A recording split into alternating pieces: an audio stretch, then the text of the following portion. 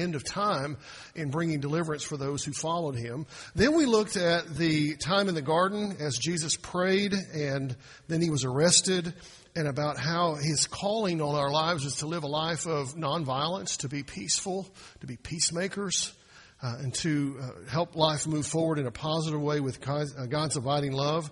And then last week we noticed and looked at the crucifixion, where Jesus spoke to different groups of people. One, as he was on his way to the cross, to the group of women, warning them about some things. And then he spoke to the guys on the cross in the place where he was crucified. And then we saw where he was buried in a borrowed tomb just around the corner from the place of crucifixion. Now we come to what is often called Easter Sunday, but I really prefer to call it Resurrection Sunday, because that's what happened. That's what happened on this day that we remind ourselves of. Did it happen on this Sunday in the year 33? We don't know exactly when it happened. We think it was in the spring.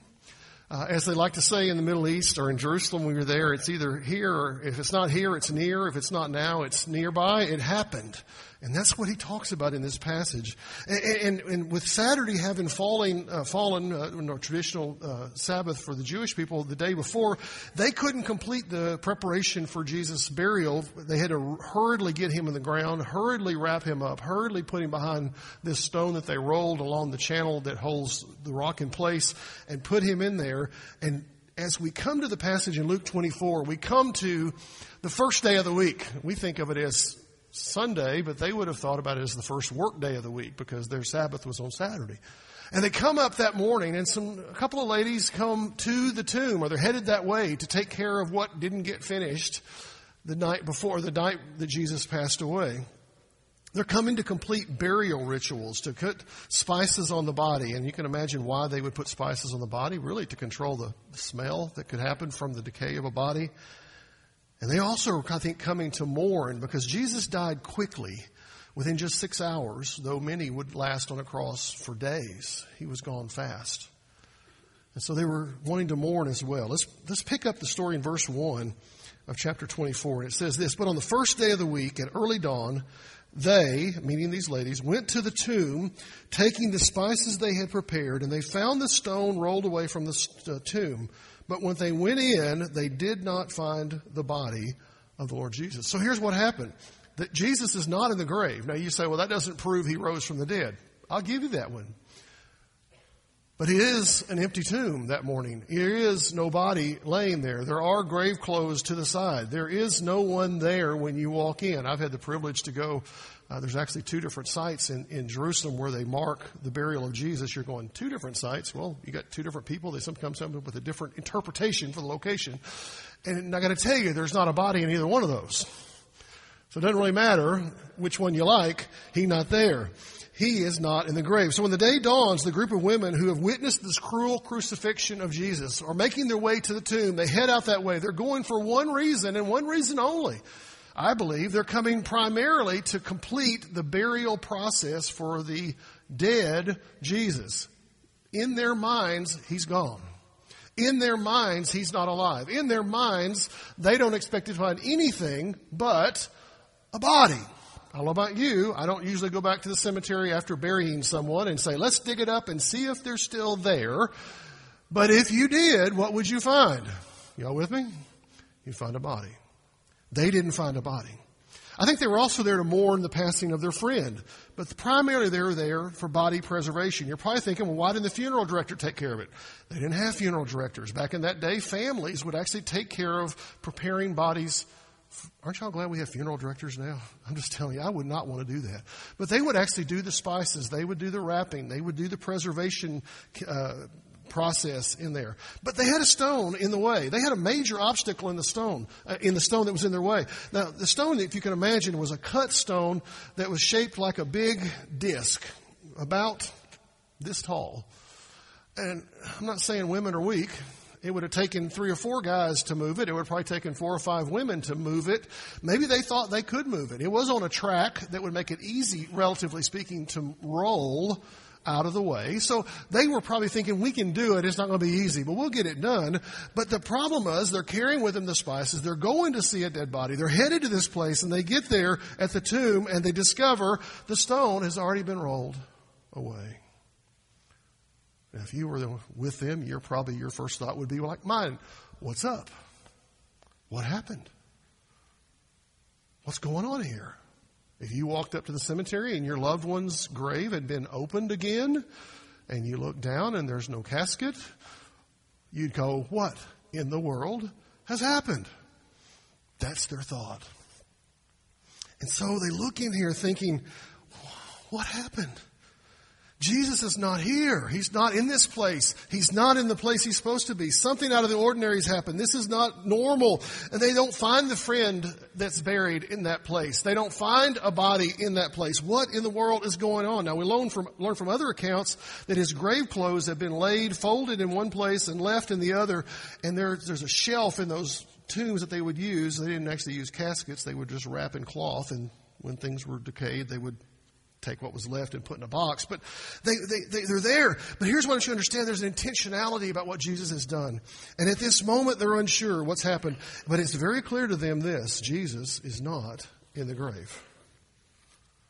Now, if you're with them, and I'm with them, the word that the Bible uses, I think, is a very good one. He uses the word perplexed.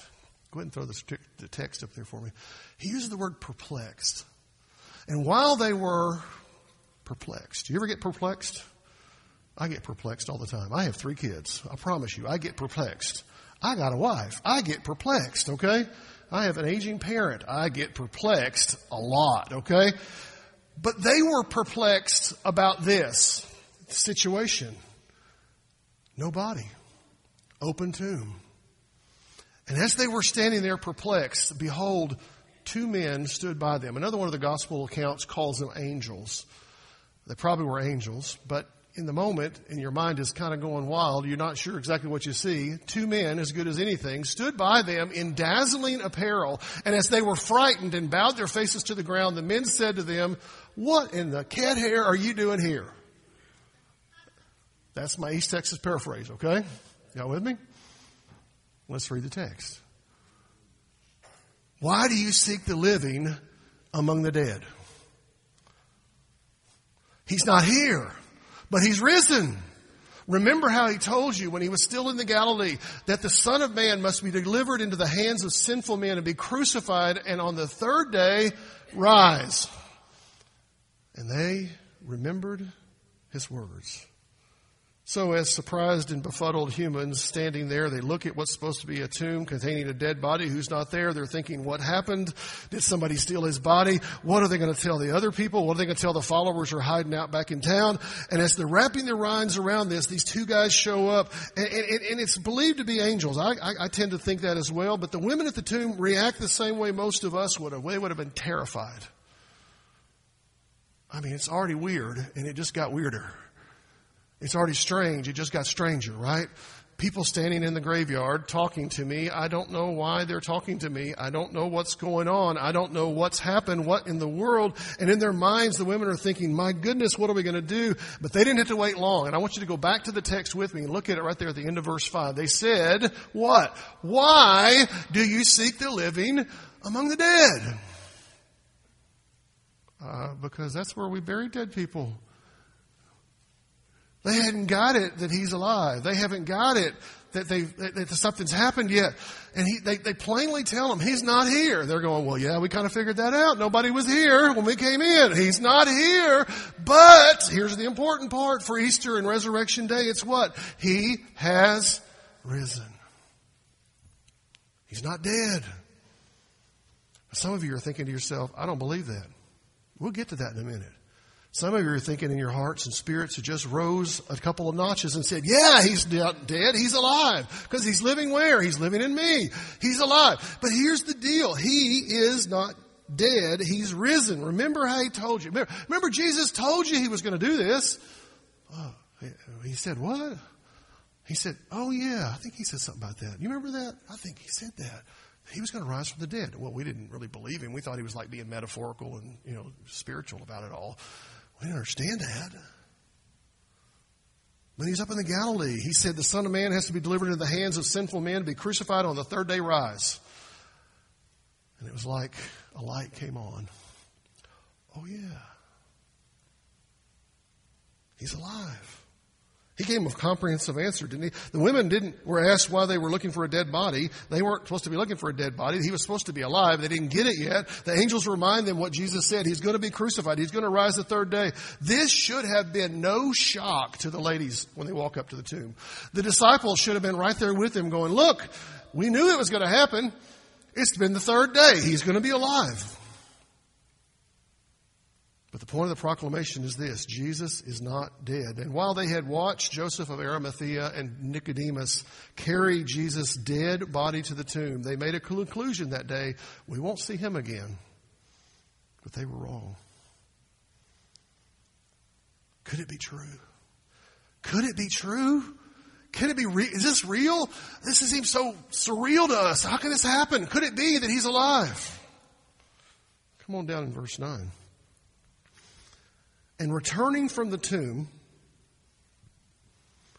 they told all these things to the 11. That's the disciples that are still alive. Remember, Judas has taken his life at this point. And to all the rest, the other followers have gathered together.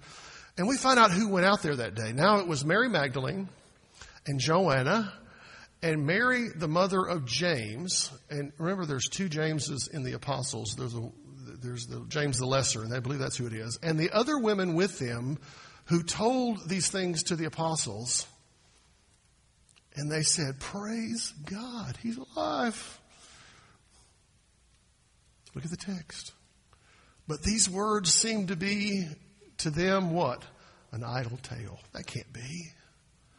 And they did not believe.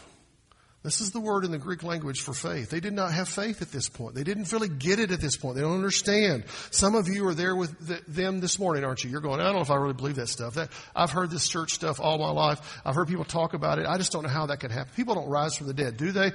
Jesus is not yet believed. There's no physical remains in the tomb. Nobody, no work to be done. The women leave. They head back and tell the disciples what's going on. They come to the place they're hanging out and they go, I can't. You're not going to believe what we just found.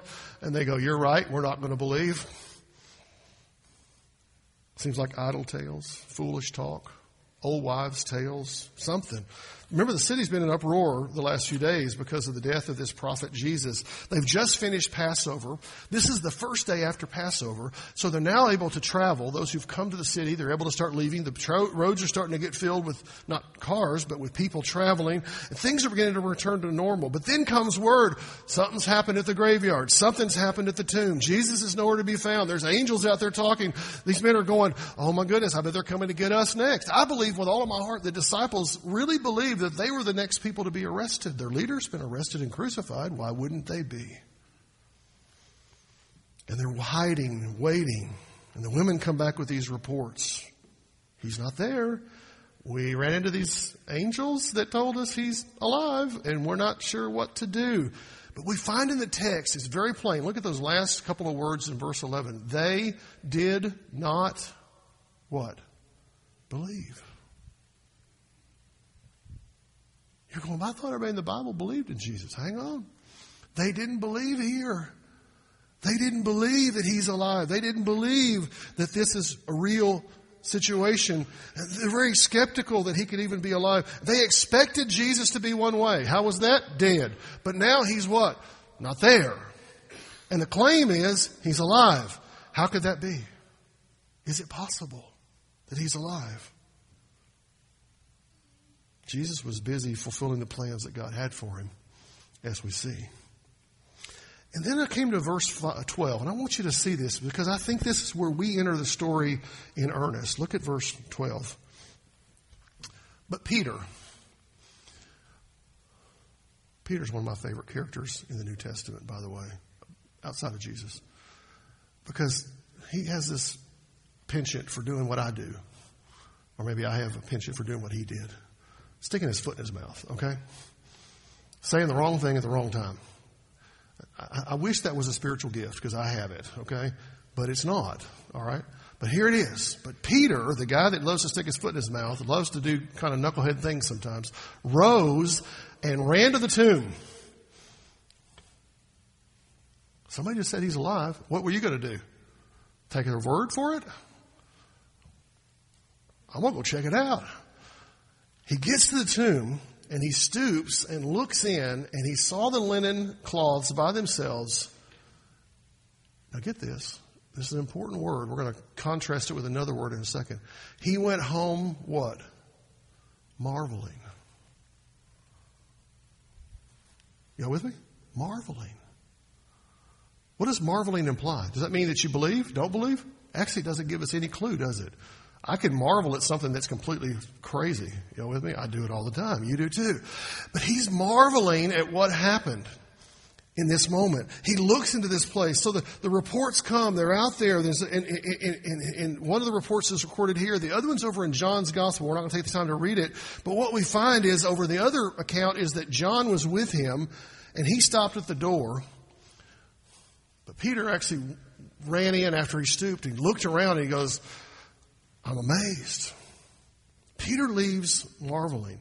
If you read over in John, what you find is that John doesn't marvel. You with me? It says he believed. He believed. So what we have in this moment is, to me, is just fascinating because it's people, it's humanity, it's how we are. You can get two people looking at the same situation, you come with a completely different conclusion. You've got Peter going, well, something happened. I'm not sure what. He doesn't yet believe, but John does.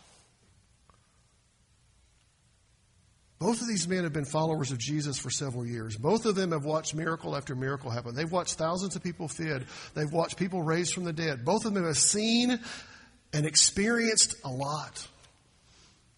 But when the moment comes, one marvels, one believes. See, Jesus is not in the grave. He's not dead. He's not yet believed. But he is also, listen, my friends, he is the dividing line. You're thinking, what do you mean? I thought Christianity was about bringing everybody together. I'm here to tell you the truth that Jesus rose from the dead is a decision that every single person has to make. Do I believe that or not? And that divides us into two groups. I'm not talking red, blue, liberal, conservative, Democrat, Republican, independent, whatever. I'm talking about believe in Christ is alive or not. Every human falls into one of those two groups. Many in this room have said, I believe. I trust that He rose from the dead. I've trusted Him with my life. I've given Him my heart. Some of you are going, I haven't done that yet. Some of you are thinking, no, that's insane. Why would anybody believe that? The point comes where life ends and you will be on one side or the other. Every person on planet Earth has to make a decision about what happened that day. Did He rise from the dead or not? Is He alive or not? Do you trust Him or not? What have you done with this Jesus and His claim to be alive? For those who hear this story shouting, I believe, with me, you're on a road to heaven. You're going, man, this life's good. There's going to be struggles. There's going to be hardship. There's going to be pain. Yes, but I know where I'm going. I know whom I have believed, and I am persuaded that He will keep me until that day. For some of you this morning, you haven't got there yet. Can I tell you something? That's okay. Keep hearing the story. Keep listening to the Spirit of God. Let Him lead you to that point where you trust Him. Because that's what it's all about. You're on one side or the other. I want to give you 3 quick thoughts about this little passage before we finish. And we'll go eat too much food and chase too many eggs. The first one is this. The tomb is indeed empty. It's empty. There's many things in life that are just true. Do you know that? There's some things in life are just true. And you go, well, I don't know if I believe that or not. Can I tell you something? Water is wet. Well, I don't believe that. Guess what? Doesn't matter. It's still wet. I don't believe it. Oh, it still is. How about this one? The sky is always what color? Blue. It's always blue. Why? Because that's what it is. You can't change the reality that it is blue. Do you know if you step off of a high bridge over a deep canyon, you know what's going to happen to you? Yeah, you're going to fall. You know why? Gravity is true. It does not matter whether you believe it's true or not. It is true. And you're going to fall to the bottom of that chasm. And I'm here today to tell you that the tomb is empty and Jesus is alive. And you may say, I don't believe that. That's all right. You're not there yet. There's one event in human history that divides all of humanity. You know, there's a move in our culture to do away with AD and BC, before Christ, and Anno Domini, which means in the year of our Lord. We say, well, we're going to change that. We're going to call it CE and BCE. Have y'all seen that? You realize even that move still divides human history along the same exact line. I have to chuckle. They're trying to get away from recognizing that God is in the midst of our human history, and they still can't get away with it. Why? Because He's still the centered line in that transition. You go, whatever you do with it, He's still there. And if you don't believe it, you're not there yet, that's okay. Every person has to wrestle with the event. Either you rise from the dead or not. Listen to the words of the angel when he stood watch over the tomb. He is what? Not here. He is not here. If he went period at that point, you'd go, okay, somebody stole his body. Can't do that. He is not here, but has what? Risen. Remember, he told you he was going to do it. Jesus foretold his rising from the dead many months before it happened, so why were they shocked? And the question I would ask you this morning on Resurrection Sunday is this: how will you deal with this account recorded in multiple different sources? Do you believe or not? For me, Jesus rose from the dead, just as he said he would, making new life possible. Second, the time to follow Jesus is now. You know, we like to think we're promised 70, 80, 90 years. Can I tell you something? You're not. I've stood in this building and done funerals for 16-year-olds. I've stood at gravesides and done funerals for infants. I've stood here and done funerals for 90-year-olds too. People die at all different ages. And so the time to follow Christ is not hopefully later, but now. The idea is this: following Jesus it will change not just who you are in the eternity, but in the here and now. I'm reminded of the very beginning of Jesus' work on earth. He came down to the Galilee. He's getting ready to begin public ministry at about age 30. And he comes to the shore of Galilee, and he comes up with these guys who are fishermen and a tax collector and some others. And he begins to talk to them. And these are the closest friends he had on earth. And the ones who were with him when he performed miracle after miracle. These are the men that made up their inner circle. But think about how their relationship began. He walks up to them and says, I'd like to present to you a prospectus of an opportunity that will change your life. If we come together in this project, we will accomplish many, many, many things and help many, many people and change lives. And wait a second, I don't remember reading that in the scriptures. Do you? He comes to these people and says to them basically two words: follow me.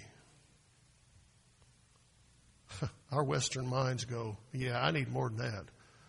I need to know what it's going to cost. I need to know where we're going to go.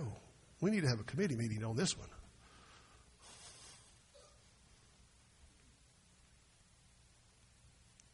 But Jesus doesn't call us to do all that. He says, follow me. Jesus said to them, follow me and I will make you fishers of men. Another place he calls another man. All he says is, follow me. Come on, let's go. That's the same call he issues to you and to me. He says, I want you to follow me by faith. Take that first step and see where it goes. Follow me. The second step, see where that goes. Follow me to the third step, see where it goes.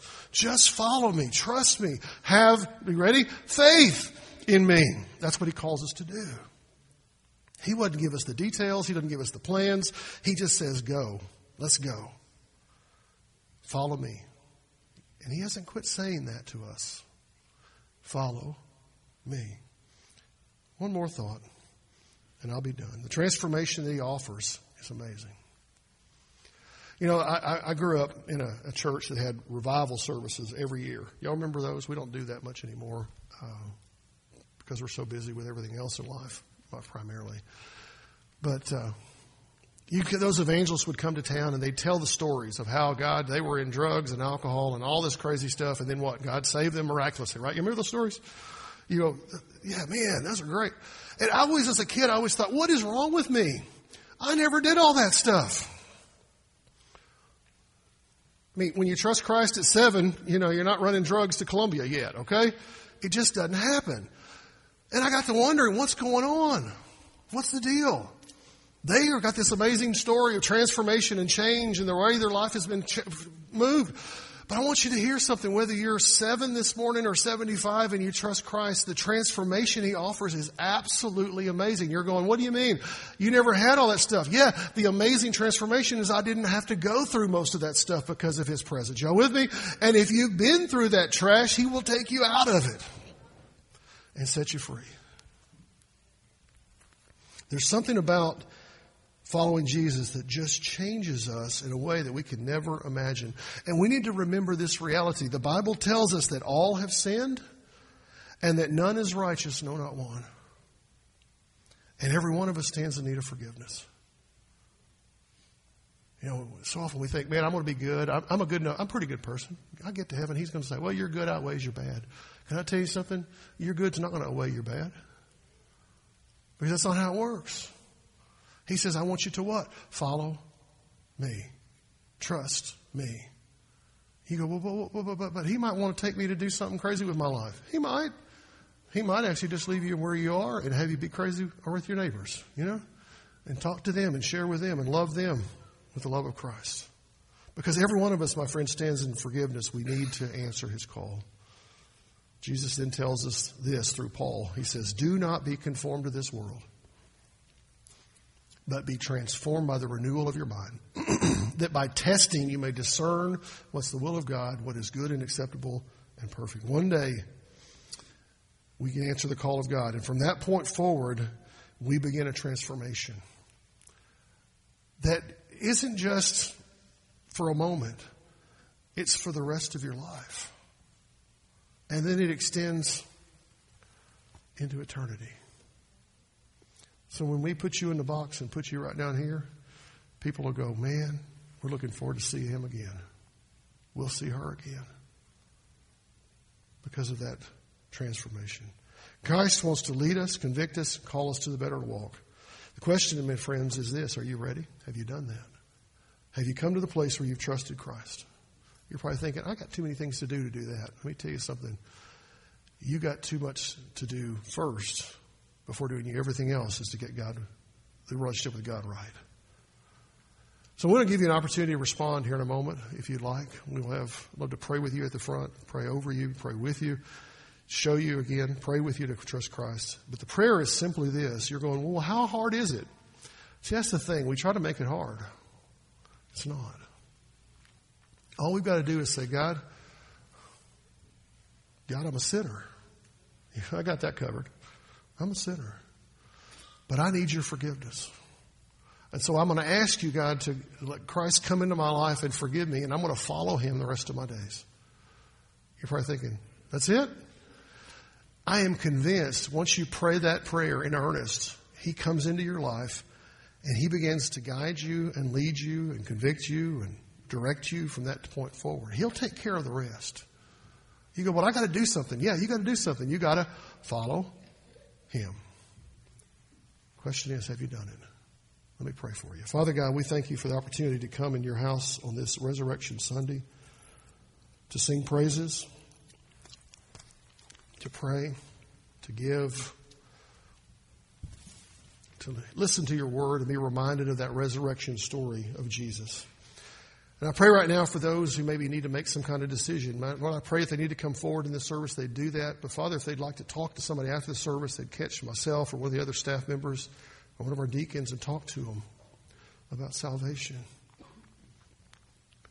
Father, I pray your hand would be on these next few moments. We pray your blessing on us as we go through this day with our families and friends and others. In Jesus' name, amen.